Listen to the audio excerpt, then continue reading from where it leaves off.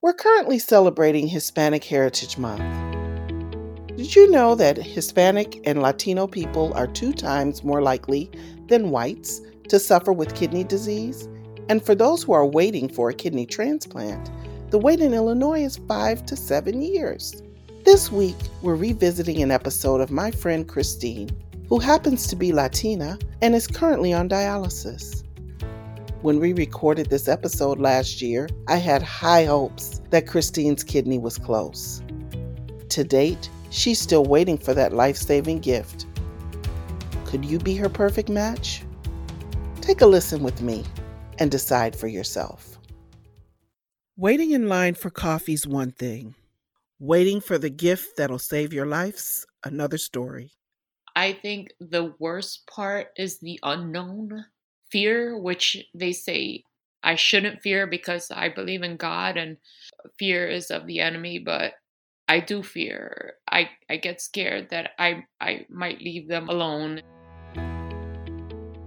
That's Christine Hernandez. She's a 45-year-old nurse and mother of 4, currently unable to work, saving others' lives because she's on dialysis, waiting for the gift of a kidney to save her life. I'm Monica Fox, kidney transplant recipient and Director of Outreach and Government Relations for the National Kidney Foundation of Illinois. On this episode of The Journey Continues, my guests are Christine and her caregiver, her oldest son, Julian. So Christine, when were you first diagnosed with kidney disease? I was first diagnosed in 2016. And how'd you feel when you received that diagnosis? I was in shock. I had suspicions that I had kidney disease, but my doctor didn't think I had kidney disease. I asked if I could get a referral to see a nephrologist because both of my brothers both had kidney failure. And I felt like I had some kind of diagnosis with kidney disease, just didn't know what it was.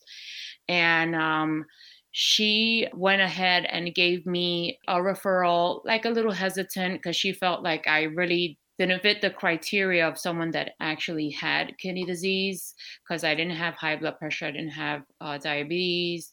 There wasn't anyone in my family with like polycystic, so there wasn't really a reason to give me referral to see a nephrologist. But I was persistent, and I got her to get me that referral. And I met this awesome nephrologist. I told him my story. He went down my family tree, and he said that he usually wouldn't do this, but he was going to take my case in front of a panel of nephrologists to see if he could do something radical, which was do a biopsy of my kidney, because he couldn't get a good picture of my kidneys. Because according to my blood work, my kidneys were functioning above 60%, which is considered like normal, right? So after he got that approval, we went in and I got the biopsy, and it showed the next day he came in, it was myself and Julian, like always together. And he told me that he had some bad news for me, that my kidneys were functioning at like 30% each, and that there was no cure for kidney disease, and that I looked like I had a genetic type of kidney disease called medullary cystic kidney disease, which didn't have a blood test or any kind of test for it. There was only clinical trials for it to find out if I had it. So he unofficially diagnosed me with that and told me, I asked him, I said, what could I do being proactive, being that I got it at 30%?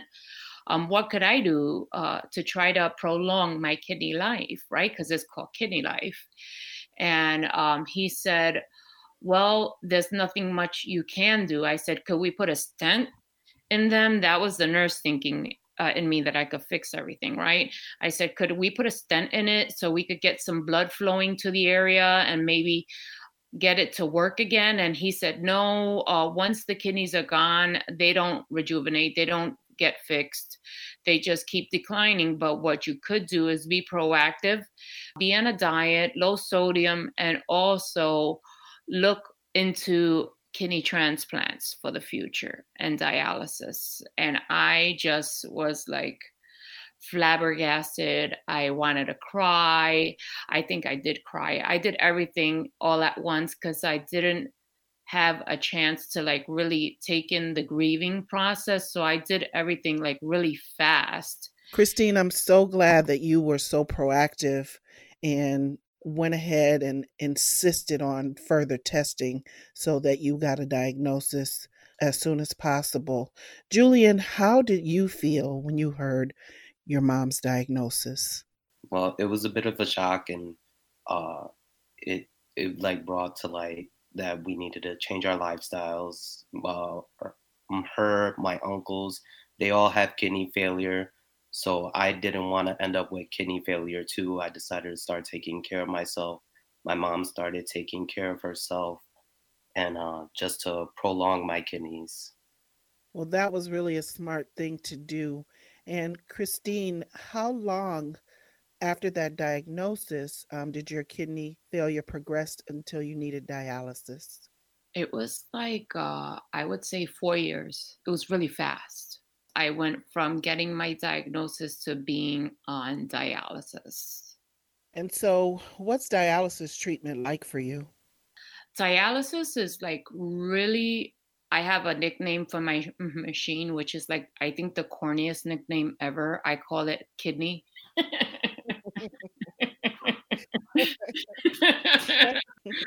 um, so it's been hard, and I try to make the best of it for all of us. And we all have our moments, of course, and sometimes we get on our last nerves, especially with the quarantine. Um, but I have, I think, probably one of the best support systems that any mom could ever ask for. Everyone takes a chance to kind of hang out with me, come and make jokes, make me laugh, make me feel better. I also do the same thing to them. When I'm not on dialysis, we try to do things to keep our minds off of it. So dialysis is hard on the body because it's not your kidneys. So it's a machine acting as your kidneys. So a lot of times you feel the pressures in your body, even though right now it's been a little easier since I've been on the home hemodialysis. So it's been a lot easier on my body, but I still kind of feel it because it's not my kidneys, not my natural kidney, of course. So, you were doing in center dialysis treatment and now you're doing dialysis at home. How often do you dialysize? I do it 4 days a week, and then from start to finish is like 4 hours. So, that's a lot of time that you spend doing dialysis, but it sounds like it's really a family affair. Yes, it is. So, Julian, how old are you? I'm 25, gonna be 26. Tell me something about yourself. Sounds Uh, like you had a lifestyle change. yeah, I did, and I'm interested in hearing more about that. well, I started spending a lot more time at home with my mom and just trying to make sure she's okay and make sure she didn't need anything, stuff like that. But in my spare time, I like to play video games. I like to play the piano. We have 4 dogs. They usually keep me very busy. And my little siblings too. They keep me busy too. I love being around them. So How old are your siblings, Julian? I have a brother that is 22. My sister is 15, and then my youngest brother is 13. You sound like such an amazing young man to have taken on the task of being your mom's caregiver. How does that make you feel? I honestly don't think about it too often. I feel like anybody that was put in my position would have done the same. I love my mom to death, so I would do anything for her. And it's just become my everyday life. So it's kind of like my job. I wake up in the morning, I do what I have to do. I don't think twice about it. Christine, how does it feel to have your son as your caregiver? Uh, I feel guilty. I'm sorry. I get very emotional because he should be doing other things, not taking care of me. But he doesn't think twice about it. Like he says, it's like routine. Okay, mom, I brought down the saline bags and the pack, and we're gonna do this, and everything's done. Or if I'm not feeling good, I don't have to ask a question. He's there with what I need, and I just feel very terrible that I have to rely on him, because this is not like at his age. Kids are usually, they're going into meeting someone and going out and living their lives, and his life is on pause for me. Well, it's a testament to you as a mother that your son would take time to do this for you. And I just think it's just beautiful that Julian is such a wonderful young man. You have raised such a wonderful young man. Thank you. What is the worst part of this for you, being on dialysis and having kidney disease? I think the worst part is the unknown. Um, uh, just fear, which they say I shouldn't fear because I believe in God, and fear is of the enemy. But I do fear. I get scared that I might leave them alone, and I get scared of that every once in a while, and I just start to meditate and to pray and just to ask God to give me a prolonged life so I could be there for them and be there for other people that need me too. I'm praying with you as well, Christine, that you receive the gift that you need. So let's talk about transplant, because that's where you're on your way. You're on your way to getting a transplant, to receiving the gift that you need. So where are you listed for transplant? I am listed at Northwestern Memorial Hospital. That was actually where I was a nurse at. That was my first nursing job, and then I'm also listed at UW Madison, and that's in Wisconsin. And I'm headed to Tampa General. I'm gonna be listed over there. My appointment's November 4th. They told me I should be listed at multiple hospitals because I have a very high PRA count. I have a high antibody count. Expanding territories will increase my chances of getting a transplant. And what is your blood type, Christine? It's O positive, but any type of O would be able to donate to me. And they also have the paired exchange. So not necessarily a O blood type, but anyone willing to donate. They have a paired program where they find me a match, and then that person donates to the one that didn't match as like a cross match. But they do it like that also. So that's a good program. That's a great program. So how long have you been waiting for kidney transplant? Since 2018 was when I started. Christine and Julian, this question is for both of you guys. How do you keep your spirits up while you're waiting for transplant? I'll start with you, Christine.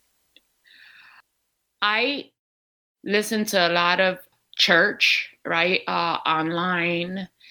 I pray a lot.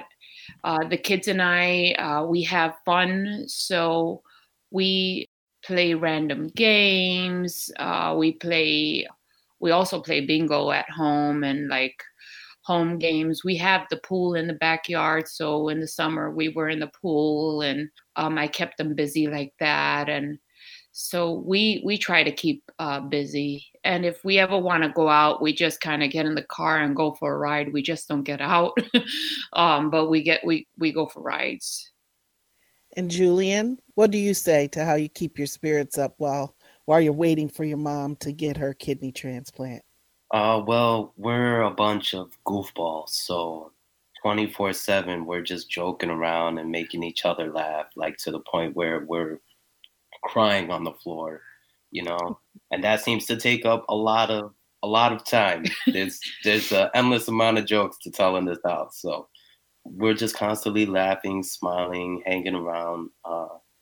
That seems to lift the spirits the most. And again, the dogs, we literally could sit there and watch them chase each other, and that's a really good time. We listen to a lot of music to pass the time by, but at the end of the day, we're always in the back of our mind hoping for that kidney. We know it'll come soon. And Christine, what about the other kids? How are they handling this?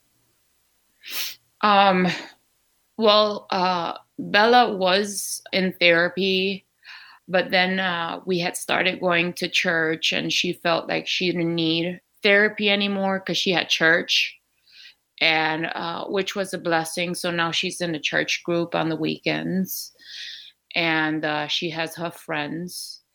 And then Christopher, he has autism. So he goes to therapy and he goes to school, and he talks to us. He's a joker too, believe it or not. He's very high functioning. So he doesn't really understand like kidney failure. So he thinks like I'll go to the hospital and like get a kidney and that's it, or the other day I was getting a new cycler. He was like, "Oh, great, Ma, you got your kidney transplant. We don't need this anymore." I was like, "No, it's a new one." He was like, "Oh, I thought we were getting lucky and getting rid of it," because he's very black and white, Yeah. And I'm like, "No, buddy, I need this until I get my kidney transplant." "Well, can you hurry up and get a transplant already, Mom?" I'm like, "I wish it was that fast, buddy, but it's going to happen, Yes, it's going to happen. I believe that. So that brings me to one last question, Christine. What did you say to our listeners who are healthy with 2 kidneys, 1 to spare? I would say that the gift of life, donating a kidney, is amazing. It prolongs another person's life. You only need 1 kidney to live. That 1 kidney that stays in your body actually compensate. It grows, and it does the work of 2 kidneys, basically. That gift is a priceless gift. It's amazing. And there are people out there that are willing to do that. And I think that is a gift that it's just, I'm like speechless about it. I would be grateful if someone were to donate a kidney to me and give me the chance to pay it forward and dedicate my life to the cause. I'm already dedicated as it is, but I want to be dedicated more. I want to be more involved. I would like to have more energy. And that person, I want them to know that they're safe.